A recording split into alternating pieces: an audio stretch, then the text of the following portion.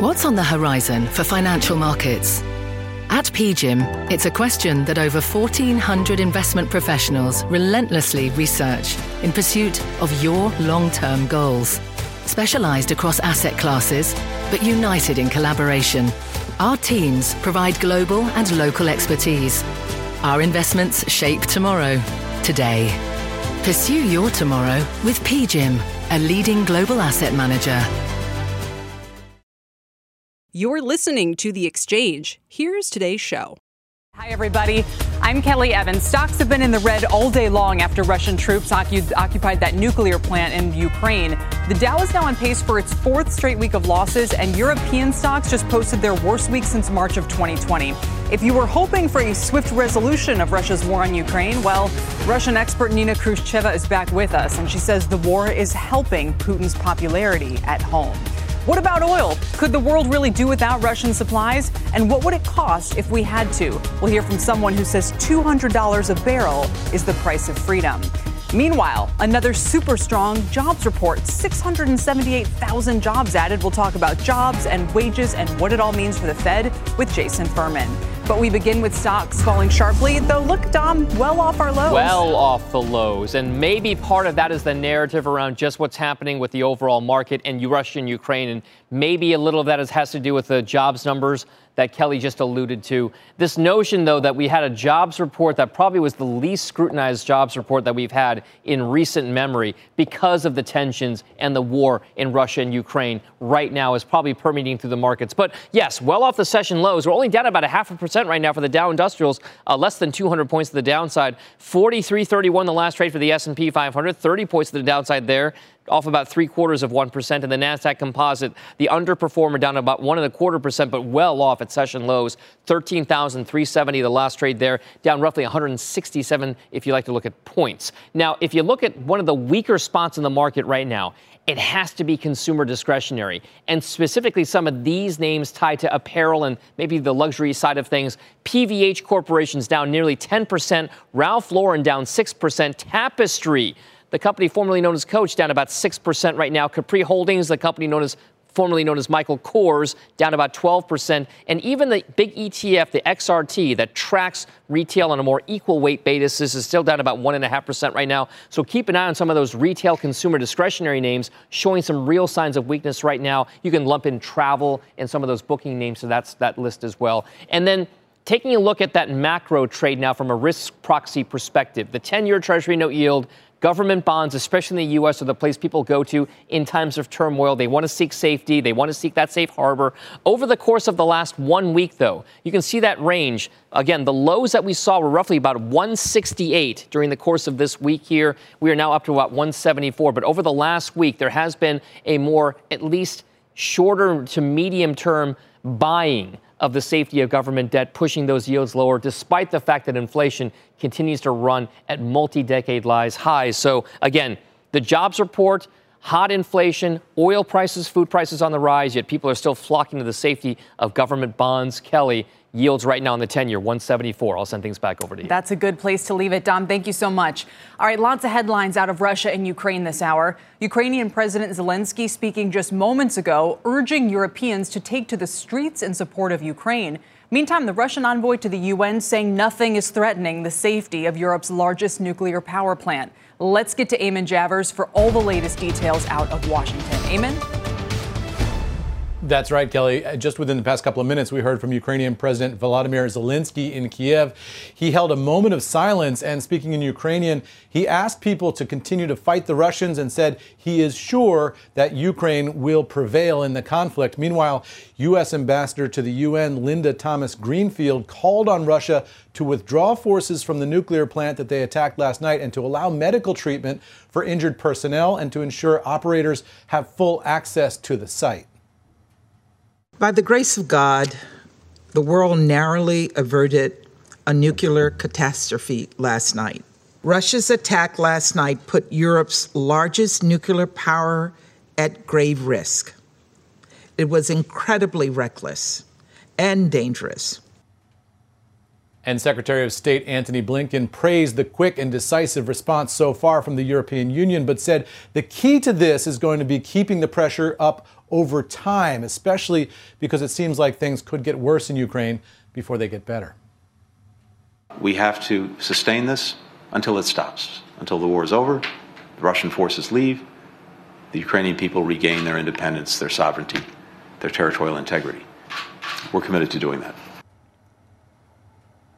And Kelly, Blinken also underscored the emotional nature of the Western response to the tragedy, saying officials were motivated by the Ukrainian foreign minister who showed diplomats pictures from Ukraine, including one of a father grieving over the body of his dead child with blood still on the sheets that draped her, he said. Blinken said that was a reminder of what the Western effort is all about, Kelly. And what should we expect out of Washington as for next steps here, Eamon? Well, the next thing we're going to see is we are likely to see President Biden show up on camera. This is a previously scheduled event related to the economy, but we expect he'll get some questions here about Ukraine, the potential U.S. response. We know that the president was just on the phone with the leader of Poland just within the past few moments. So Biden clearly coordinating the Western allies and trying to make sure that there is a united European-American response to this. We'll wait and see any details about what that response will be. But we heard from NATO earlier today, Kelly, saying no matter what we saw at the nuclear plant, what we've seen so far, NATO is not going to put boots on the ground and not going to put planes in the sky in Ukraine for fear of a wider European war. All right, Eamon, for now, thank you. Our Eamon Javers in Washington. Ukrainian's president telling Europe last night they need to, quote, wake up. What would that entail? Let's ask Fred Kemp. He's president and CEO of the Atlantic Council. And Fred, of course, I like to stay in our lane here as this relates back to the markets. And European stocks just posted a 7% drop this week. They're worse since March of 2020, and they're absolutely bearing the brunt of this right now. Look, Ukraine is in Europe, and that is what Ukraine wants to be, is European. So we have to watch Europe very closely. Europe has not been a geopolitical actor since World War II, really. And it's now stepping up for the first time as a geopolitical actor. You're seeing the Germans doing things that none of us could have expected a couple of weeks ago. The move to 2% of defense spending, a special defense investment of $100 billion, the freeing up of selling weapons to Ukraine, the shutting down of Nord Stream 2 as an opportunity. Nobody could have expected that. But the question is, can this mark the end of European ambivalence in general toward being a geopolitical actor? Because we're going to be faced with this authoritarian challenge, not just for days and weeks, but for months and years. And so I think that's the real big question. Sure. The other question people are asking is, will they move to sanctioning of oil and gas in one way or another? And right now, I don't think you see any point in that direction. But if the atrocities become more apparent, if Russia really escalates even further than it has, I think there will be more public pressure on Europe to act. But that's where the rubber hits the road, Fred. I mean, this is where Angela Merkel left office with over a 70% approval rating, and yet was the person in some ways responsible for Germany's dependence on Russian natural gas here. I mean, what should we look to Europe to do, given the prices that they're paying right now, to ensure that they have energy security for the decade to come if they are going to take this more muscular stance against Russia? The transition is going to take some time. You've got a majority of the coal for Germany coming from Russia. You've got 55% of gas and the majority of oil. Italy gets 40% of its gas from Russia. So this will not change overnight. So they just have to understand this dependence is a geopolitical downside, and they have to fix it. Over the short term, there's also the question of weapons. There are MiGs, Suhois, different bombers that are in the European Union, but the eastern part of it, can that reach Ukraine on time? There's a great need for javelins. There's a great need for drones. Mainly that's coming from Turkey. Great need for Stingers. Can that get to Ukraine on time? The longer that this is extended, the more it's going to help Ukraine. But in the meantime, Russia is making progress. It's making slow progress. It's making ugly progress. And we're all watching whether they go what people are calling full Chechnya, whether they really, really double down and send everything in their military might at Ukraine, which would turn it much nastier even than it is now. If the Europeans are spending more on defense, if they're spending more on energy, at least for now, Where is that money coming from? What are they spending less on? I doubt they can increase taxes or do anything more on that front, can they? The taxes are pretty high in Europe. As you note, the growth is not particularly fast. What they can do is they can ease their debt levels. The European Union has set debt levels at a certain level. The Germans are already moving in that direction. And you can certainly lighten that up for a while to get to 2% of defense spending and above. But you're right. There's not a lot of room to do things in the long run unless you're changing certain things structurally, for sure. And where does this leave the U.S., Fred? So I've heard investors who actually are recommending exposure to European stocks for the long run right now because they like all of what you're describing that is taking place there, the way that they're spending more on defense, that they've come together to some extent. But what about the U.S. in the meantime? We're pretty insulated from everything that's happening. Does that make us a relatively stronger performing economy, or do we still have to kind of worry about more commodity headwinds? So I think we have to worry about commodity headwinds. 7% of our oil comes from Russia. There's no chance that the U.S. is going to cut off that unless the Europeans act, and it doesn't look like the Europeans are going to act for now.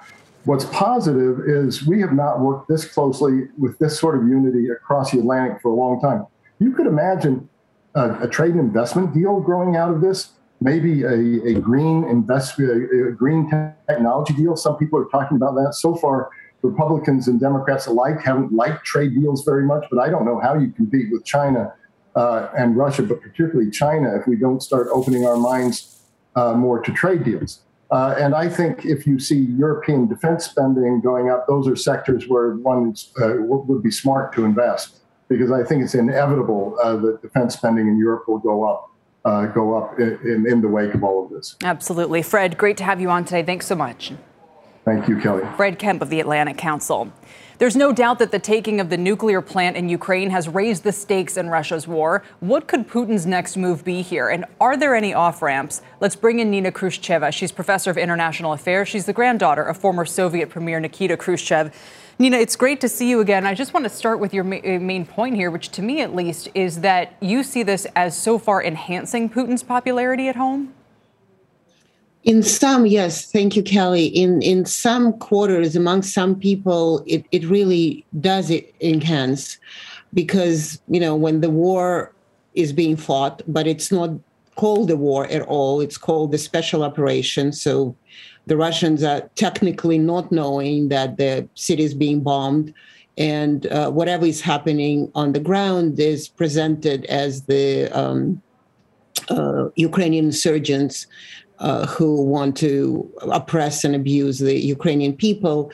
Also, essentially in the last 10 days, 10 days, every single outlet that was speaking the other version of the events rather than the Kremlin version of events now has been completely banned. The radio stations, the News TV, Rain TV, the Echo Moskvy, the Echo of Moscow just banned not only from their radio waves, but also from YouTube. So it's all closed.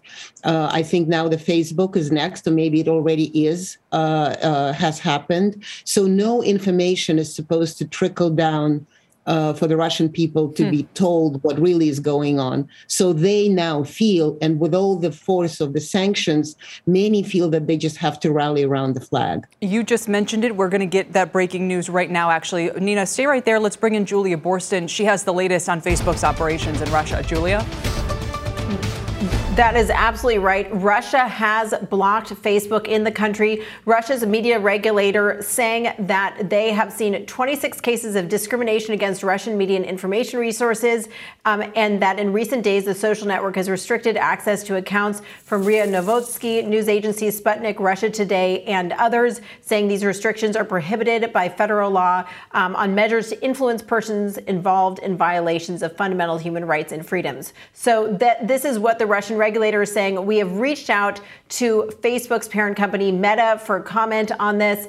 This, of course, comes, Kelly, as Meta and Facebook have been working to tamp down on misinformation and disinformation coming out of some of those Russian propaganda, Russian-owned media companies. Guys, back over to you. Julia, thank you so much. Nina, this is exactly what you were just describing. So for people who thought the headline was going to be Facebook blocks Russia, now it's Russia blocks Facebook, and you think the primary reason here is more or less to control the flow of information that gets to the Russian people. Absolutely. It is an absolute control of the information. Maybe it seems to me that even on your program a few days ago, I did say that the Russians like to reciprocate. So if they're sanctioned, they're going to sanction back, or whatever they're going to forbid back. Say the Russians cannot travel to Europe because they cannot get visas. So Russians would say you cannot get travel to Europe because the whole world is against us, and something like that. So basically, it seems that for now, at least, Putin has doubled down doubling down not only on the Ukraine assault, but also on the complete assault and complete suppression of whatever was left of Russian civil society. In fact, yesterday, the oldest human rights organization, very important human rights organization, Memorial, which was founded by Andrei Sakharov, the father of human rights, was closed, was searched. Maybe it's today even, I don't remember exactly, was searched. People were harassed, those who work there. So it really is a very important message to the Russians altogether, is that you take our version of events or you really will not have any potential life whatsoever. It's going to be North Korea on steroids. That's the message of Putin. And how, as this plays out, Nina, do you read the activity at the Ukrainian nuclear plant? Well, also very interesting, because in the Russian version of events, it's actually the Ukrainian saboteurs who did this and then blame it for the world, for the Russians to be guilty of. So basically, it's almost like Alice, or whatever, Russia through the looking glass. So you enter this alternate reality, and then that reality is presented as if it is a real one. And it does seem that most of it, reality, is playing out in Vladimir Putin's head, because yesterday he spoke and was very firm and very kind of very forceful at saying that everything is going according to plan, and we are eliminating the Nazi elements in Ukraine, and we are not going to stop until the very end. In fact, he spoke to Olaf Scholz, the Chancellor of Germany, and reiterated the same thing without even showing that he's willing to back off. And it does seem that this whole play with the potential nuclear preparedness is that do you really want to test me, how far I can go? And finally, what would you say to those who are hoping there's still some way for a swift resolution here? Well, clearly it is not. There is no swift resolution. And hopefully, there were 2 rounds between negotiations between Ukraine and Russia, and they're preparing for the 3rd one. And there's still, as always, the very conflicting information coming out of from the Ukrainians and the Russians. So far, they created those evacuation corridors. They haven't started working, but hopefully they will. And according to the Ukrainians, the Russians now no longer want to denazify Ukraine. That is, we don't know what it is, but something that Nazis are in Ukraine, but not according to Vladimir Putin. So he continues to want to denazify. So this conflict seems to be actually gearing up rather than slowing down, at least for now. And we'll leave it on that sobering note. Nina, it's great to see you again. Thank you so much. Thank you. Nina Khrushcheva. Still ahead, the White House has yet to decide whether or not to sanction or blockade Russian oil. One analyst just crunched the numbers and says if the world wants to stop using Russian barrels, they'll have to pay $200 per barrel to do so. He joins me next to make his case, with WTI hovering around 111, 112 now. We're up 20% in just the past 2 weeks. We'll also speak to former CEA Chair Jason Furman about today's jobs report. But first, I'll run you through the latest data points on inflation and the economy. And as we head to break, take a quick look at the Dow, down 230 points, S&P down 37, NASDAQ still the worst performer. Other than the Russell, they're both down about 1.5%. We're back in a moment.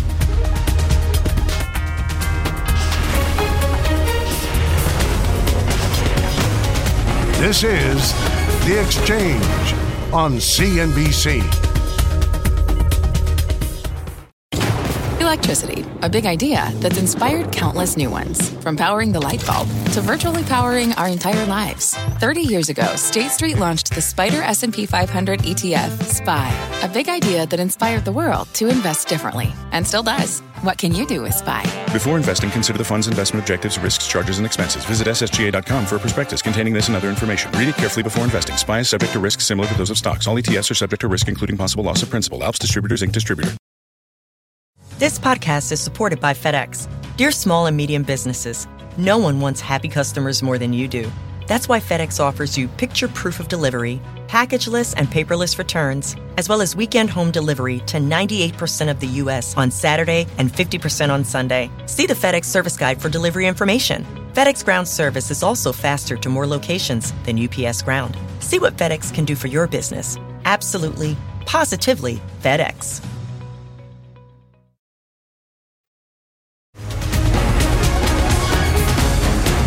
Welcome back to The Exchange. While there's been a lot of calls to sanction Russian oil companies, for now the White House doesn't appear to be on board. We don't have a strategic interest in reducing the global supply of energy. And that would raise prices at the gas pump for the American people around the world because it would reduce the supply available. And it's as simple as less supply raises prices. How disruptive would such a move be? Our next guest crunched the numbers, and they're not pretty. Joining me now is Chris Wheaton. He's an oil and gas analyst at Stifel. Chris, welcome. It's good to have you. $200 a barrel. How do we get to that figure? Well, Kelly, it's pretty simple. If you want to cut all of Russia out of the global oil market, and remember, Russia is the world's second largest oil exporter, just behind Saudi Arabia, at about 7.5 million barrels a day, you need to pull all the levers of supply to put on as much oil into the market as possible. But you also need to kill demand, because that supply isn't going to be enough to push all of that 7.5 million barrels a day out of the market.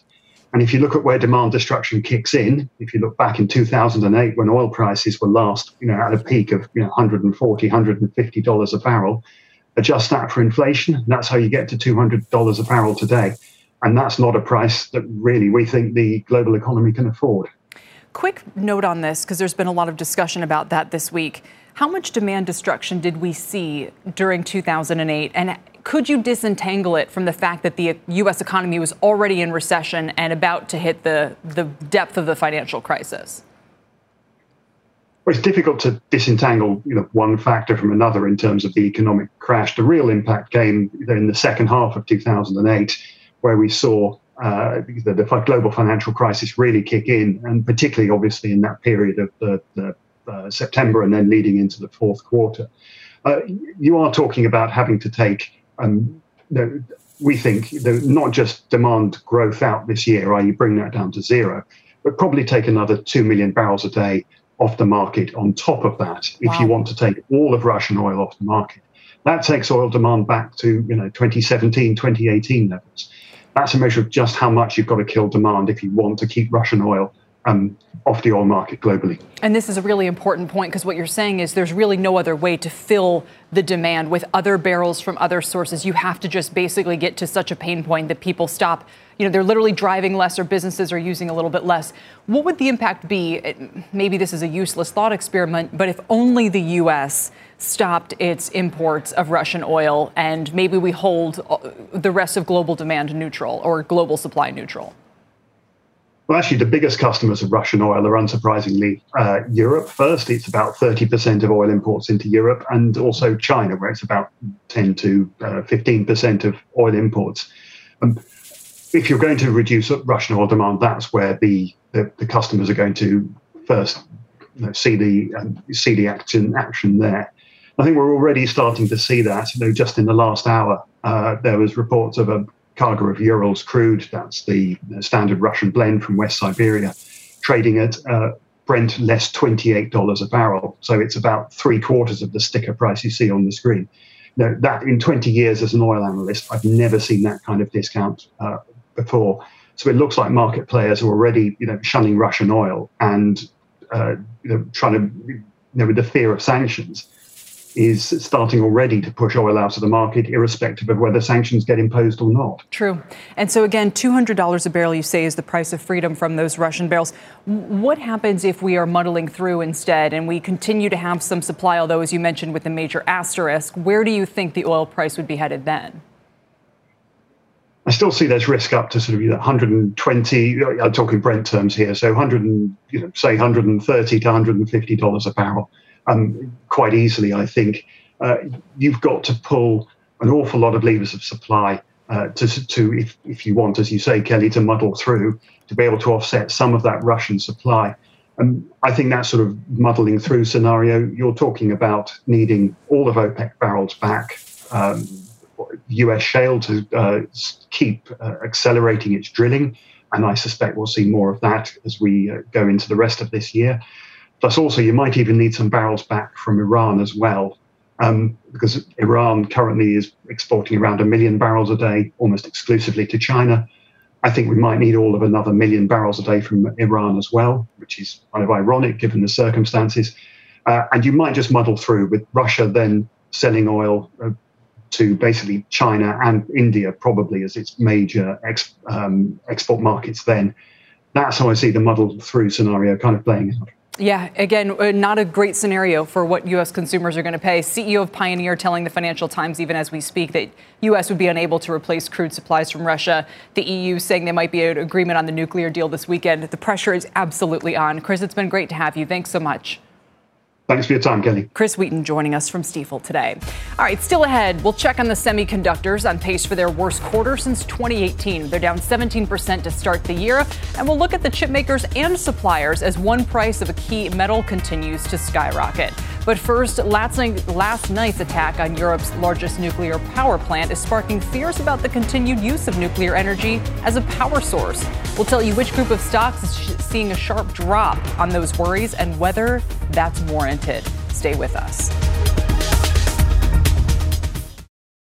This podcast is supported by FedEx. Dear small and medium businesses, no one wants happy customers more than you do. So you need a business partner just like you.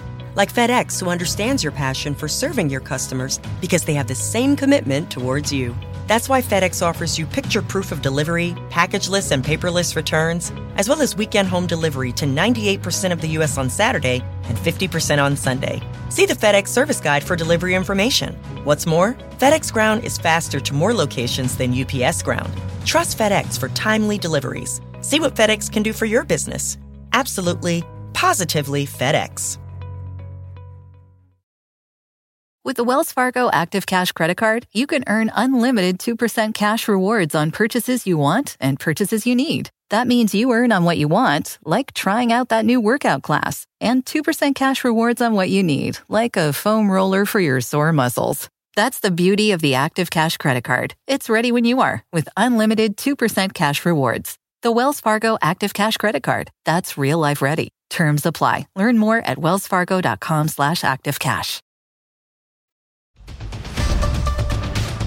Welcome back, everybody. Dow's down 246 points right now, so we're off the session lows, but still hanging in with these declines to close out possibly a fourth straight week of declines for the major averages. Let's check the sectors this week where we see energy and utilities the biggest gainers. Financials the biggest underperformer, down 5%, makes it their worst week, longest weekly losing streak, I should say, since 2020. Stocks with the most revenue exposure to Russia are mostly lower today, and for the week, EPAM is the biggest decliner after pulling its guidance on Monday due to the Russian invasion of Ukraine. They have a big tech presence there. The stock's down 47% this week. Citi's Investor Day this week also piling onto broader concerns about their future amid rates and Russia. Philip Morris, Mondelez, PepsiCo also have a lot of exposure. Checking on some of the speculative tech plays as rates have fallen this week. ARK Invest flagship ARK-K Innovation ETF is lower again today, down 10% for the week, down 35% this year. Not getting much of a reprieve, as you can see, from rates. It's still on pace for its worst quarter ever. Now to Christina Partsinevelos for a CNBC News update. Christina? Thank you, Kelly. Here's what's happening at this hour. The world narrowly averted a nuclear catastrophe. That's how the U.S. ambassador to the UN is describing Russia's attack on a huge Ukrainian nuclear power plant. The comment was made at a rare emergency meeting of the UN Security Council. While debate continues at the UN, G7 foreign ministers have issued a joint statement condemning Russian attacks on Ukrainian civilians and infrastructure and calling for additional sanctions against Russia. On the news, Ukrainians fighting back and efforts by some Americans to send guns to help in that fight. That's tonight at 7 p.m. Eastern Time. A judge has approved a fix to the NFL's billion-dollar concussion settlement with players. Many black players were denied payments for dementia because of race-based testing that said black people start with a lower cognitive ability. The changes will allow many retired players to resubmit their claims and potentially add $100 million or more to the NFL's legal costs. And Florida Governor Rick DeSantis says he will sign a bill banning abortions after 15 weeks. The state legislature passed the bill last night. The ban is similar to one enacted in Mississippi and under review by the Supreme Court. Kelly, back over to you. All right, Christina, thanks. Still ahead, stocks under pressure with the Ukraine war overshadowing a strong employment report. More jobs, rising participation rates, and slowing wage growth. Does it all give the Fed the clear to be aggressive with rate hikes? We'll discuss that next.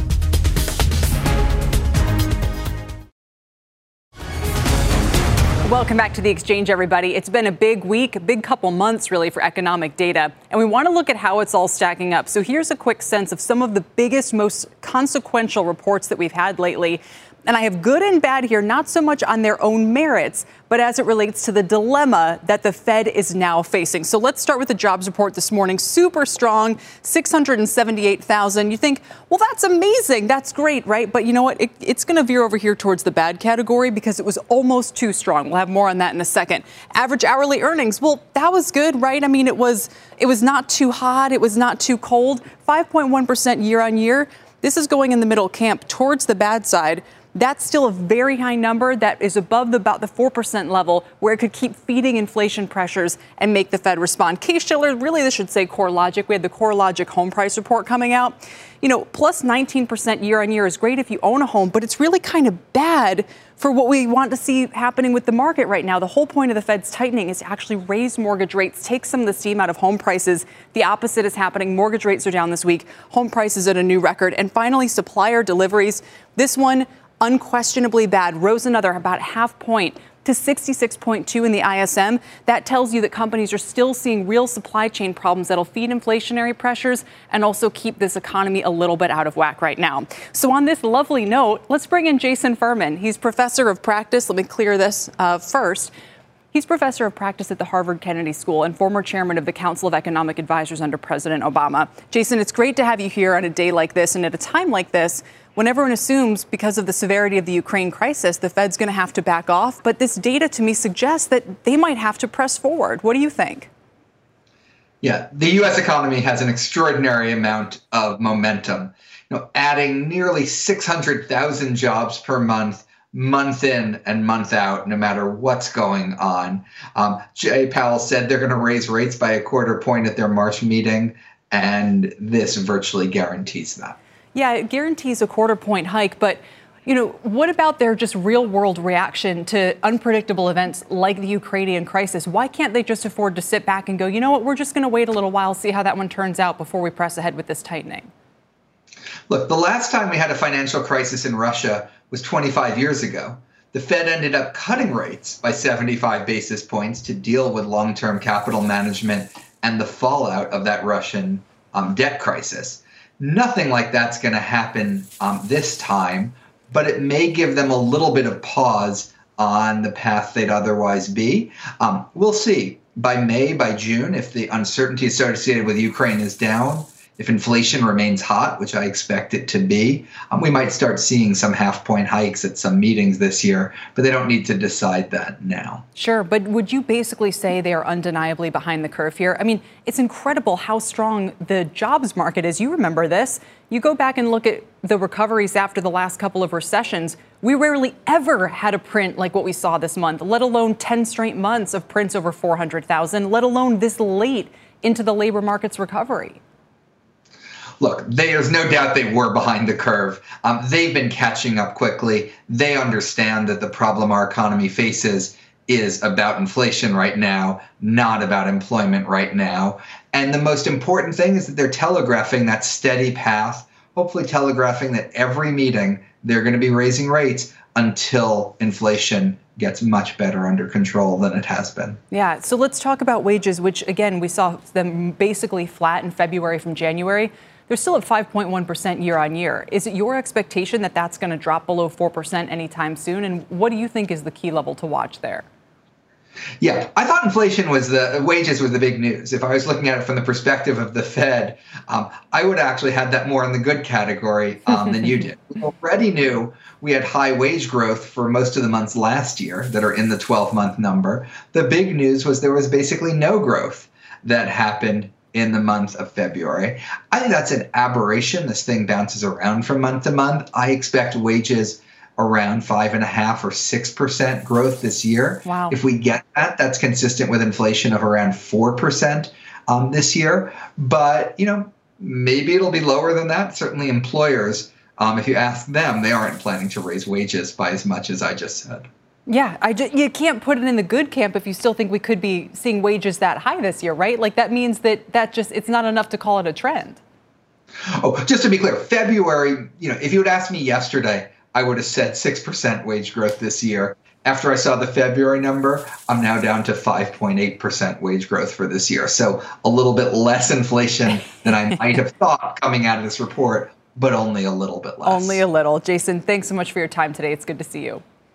See ya. Jason Furman. We got a news alert on Russian stocks. Dom Chu is here with the story. Dom? They're being removed from a lot of indices. That's the news here. So this is S&P Dow Jones Indices, which is the company that keeps and maintains many of these country-specific and equity indices all over the world. What they are announcing today is that they are going to remove all of the stocks that are either listed in or domiciled in Russia from many of the standard indices that have them as a part of them, including emerging markets indices, certain country-specific ones. Instead, what they're going to do is take all those Russian equities and make them their own standalone entity, if you will. And the reason is pretty straightforward and simple. There's no trading in these Moscow equities in Moscow or anywhere around the world right now. They've been halted in many places around the world, including London and here in New York. So the accessibility of those stocks is very much in question. And we don't know when they're going to trade again or in which locations. So because of that, they are going to remove all of them so that people can still invest in these indices without having to deal with the headaches right now of trying to figure out whether those stocks actually have liquidity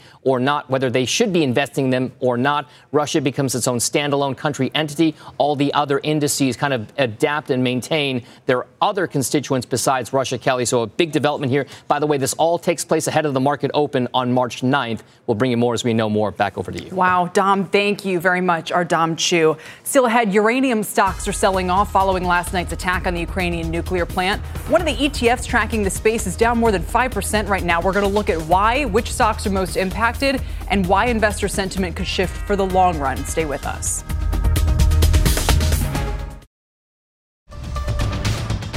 Welcome back to The Exchange. The attack on Europe's biggest nuclear power plant last night, sending uranium stocks tumbling. Pippa Stevens is here now with the reasons and some of the biggest movers. Pippa? Hey, Kelly. Uranium stocks posting big declines as last night's attack reignites worries about the future of nuclear power. Jonathan Hinsey from nuclear research firm UXC saying the crisis could make investors scared of uranium-related stocks for a while amid fears that nuclear power is still too big of a risk.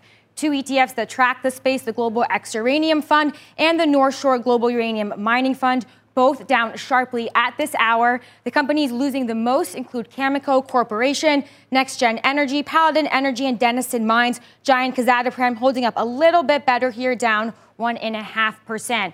But Adam Radman from Segra Capital Management, which invests in the space, telling me that this was not a nuclear incident. And what we're seeing is simply a knee-jerk reaction. Another uranium investor is saying that while last night's attack will grab a lot of headlines, it's not actually going to change decisions around building out nuclear. Prior to today, these stocks had actually been moving higher, and both ETFs are up about 11% in the last month. This, of course, comes as Europe reevaluates its energy policies. The IEA yesterday released a 10-point plan on how to move the EU away from Russian gas, and it includes maximizing output from existing nuclear plants. Kelly? So come on over, Pippa. What's so interesting about this timing, and maybe not coincidental for the conspiracy theorists, is that people were just having this conversation. You mentioned the IEA, but even Germany, about whether to bring those nuclear plants back online.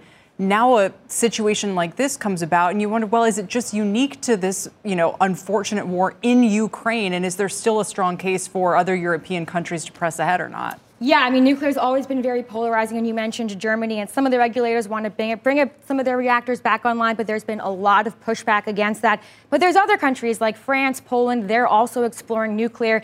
And another key player is, Russia. They control about 35% of uranium enrichment. So that's another factor at play here when we talk about moving away from dependency on Russia. So there's a lot of factors. Energy policy is very complex and very slow moving, as you know. Yeah, and the stocks, though, a little quicker to tell us what they think is going on. That Pippa, is true. thanks very much, Pippa Stevens. Still ahead, the major averages are on track for their fourth down day in 5 and their fourth straight week of losses. But despite the Ukraine war and inflation concerns, one portfolio manager staying positive on growth, and the U.S. consumer will tell you where she's buying next. Welcome back. It's been a seesaw week. Stocks are moving lower again. The Dow's down 302 in what's been a very back and forth pattern. What are we talking about? On Tuesday, we fell 597 points. On Wednesday, we rallied by 596. With inflation high, rate hikes lurking, and this escalating war in Europe, where does it leave investors? Here to help us sort out the issues is Joanne Feeney. She's a partner and portfolio manager at Advisors Capital Management. Joanne, it's good to see you. You're kind of keeping your head down and focusing on the U.S. consumer. Is that going to be fruitful in this environment? Kelly, we've seen a lot of changes, obviously, over the last few months. And, the growth opportunity for investors clearly is temporarily being, disrupted.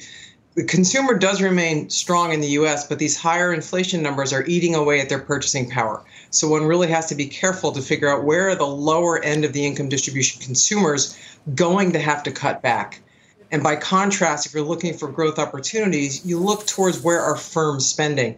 We saw, for example, Broadcom report last night. Excellent numbers, outstanding guidance, all on the back, partly, of enterprise spending continuing to grow because they deferred so many infotech investments for their infrastructure. And that's a great place to look. We've owned that stock for a long time. We see more appreciation there, and it provides a really nice dividend yield for those looking for some income, especially during these volatile times. And talk about an under-the-radar story in the past 24 hours. That's barely going to get a mention. And again, that can kind of be an opportunity. You do have some obvious plays here. You would do cyber defense a little bit in that area, right?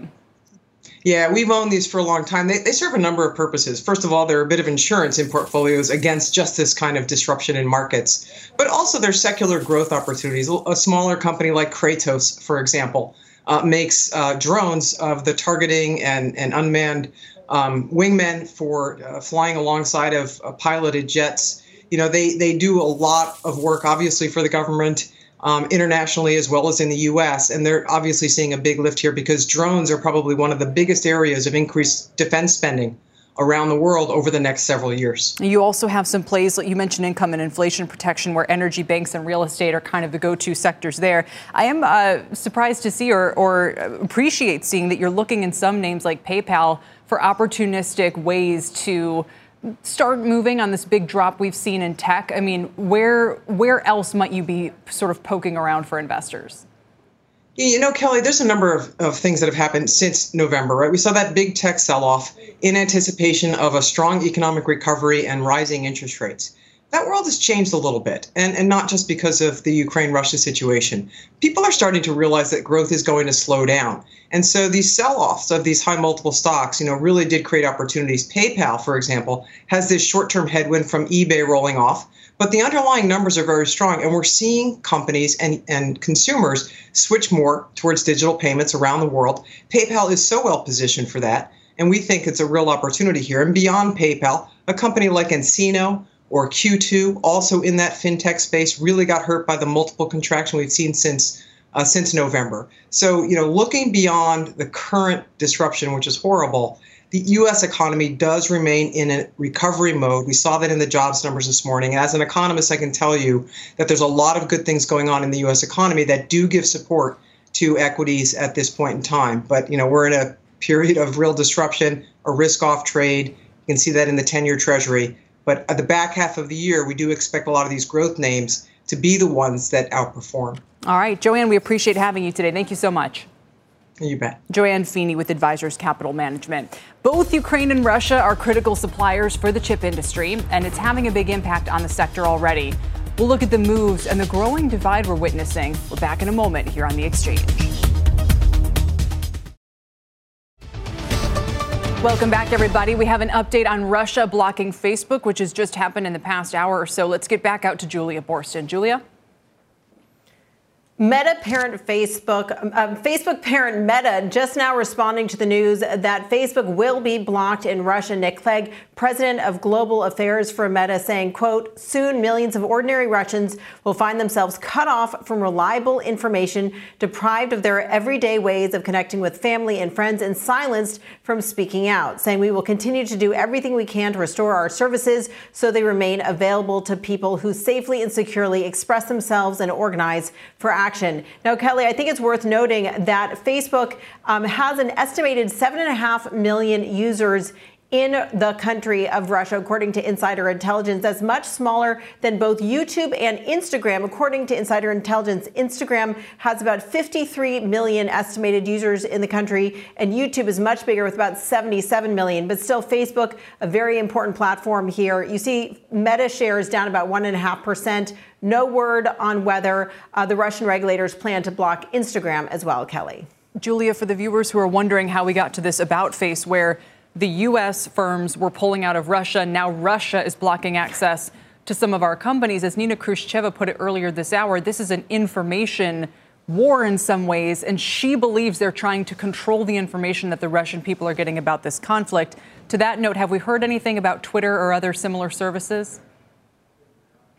Well, look, I think what's going on here, Kelly, is exactly that. Facebook has made a big push to try to tamp down on misinformation and disinformation, and as a result has been fact-checking RT, which is the Russia state-controlled media arm, and some of those other media arms that are spreading propaganda, because Facebook has been fact-checking them and then limiting the spread of content from those platforms. In response, Russia is saying we don't want to have you limit our spread of content here. So I think, Facebook is in a really a key point right now in its trajectory after being sort of witnessing so much misinformation on its platform back in 2016, and really now trying to show that it's made progress on those issues. So I think this is really about propaganda and who gets to spread information here, Kelly. Yeah, it's to the point on Twitter, within the past week or so, there were industry reports that maybe it was being blocked in Russia sporadically. Should we expect now that to ramp up, and maybe even to ramp up against, I don't know what major news outlets are still operating there? Well, yeah. So the access to, up until this point, access to Twitter and Facebook had been limited. This is different in that it's a full-out ban. Yeah. We'll have to see if there is a full-out ban of Twitter as well, which would obviously have a really big impact, Kelly. Yeah, absolutely. Julia, thank you so much for covering this for us. Our Julia Borston. And that does it for The Exchange, everybody. You've been listening to The Exchange. Make sure you're subscribed to get each episode every day. Same time, same place. This podcast is supported by FedEx. Dear small and medium businesses, no one wants happy customers more than you do. So you need a business partner just like you. Like FedEx, who understands your passion for serving your customers because they have the same commitment towards you. That's why FedEx offers you picture proof of delivery, packageless and paperless returns, as well as weekend home delivery to 98% of the U.S. on Saturday and 50% on Sunday. See the FedEx service guide for delivery information. What's more, FedEx Ground is faster to more locations than UPS Ground. Trust FedEx for timely deliveries. See what FedEx can do for your business. Absolutely, positively FedEx.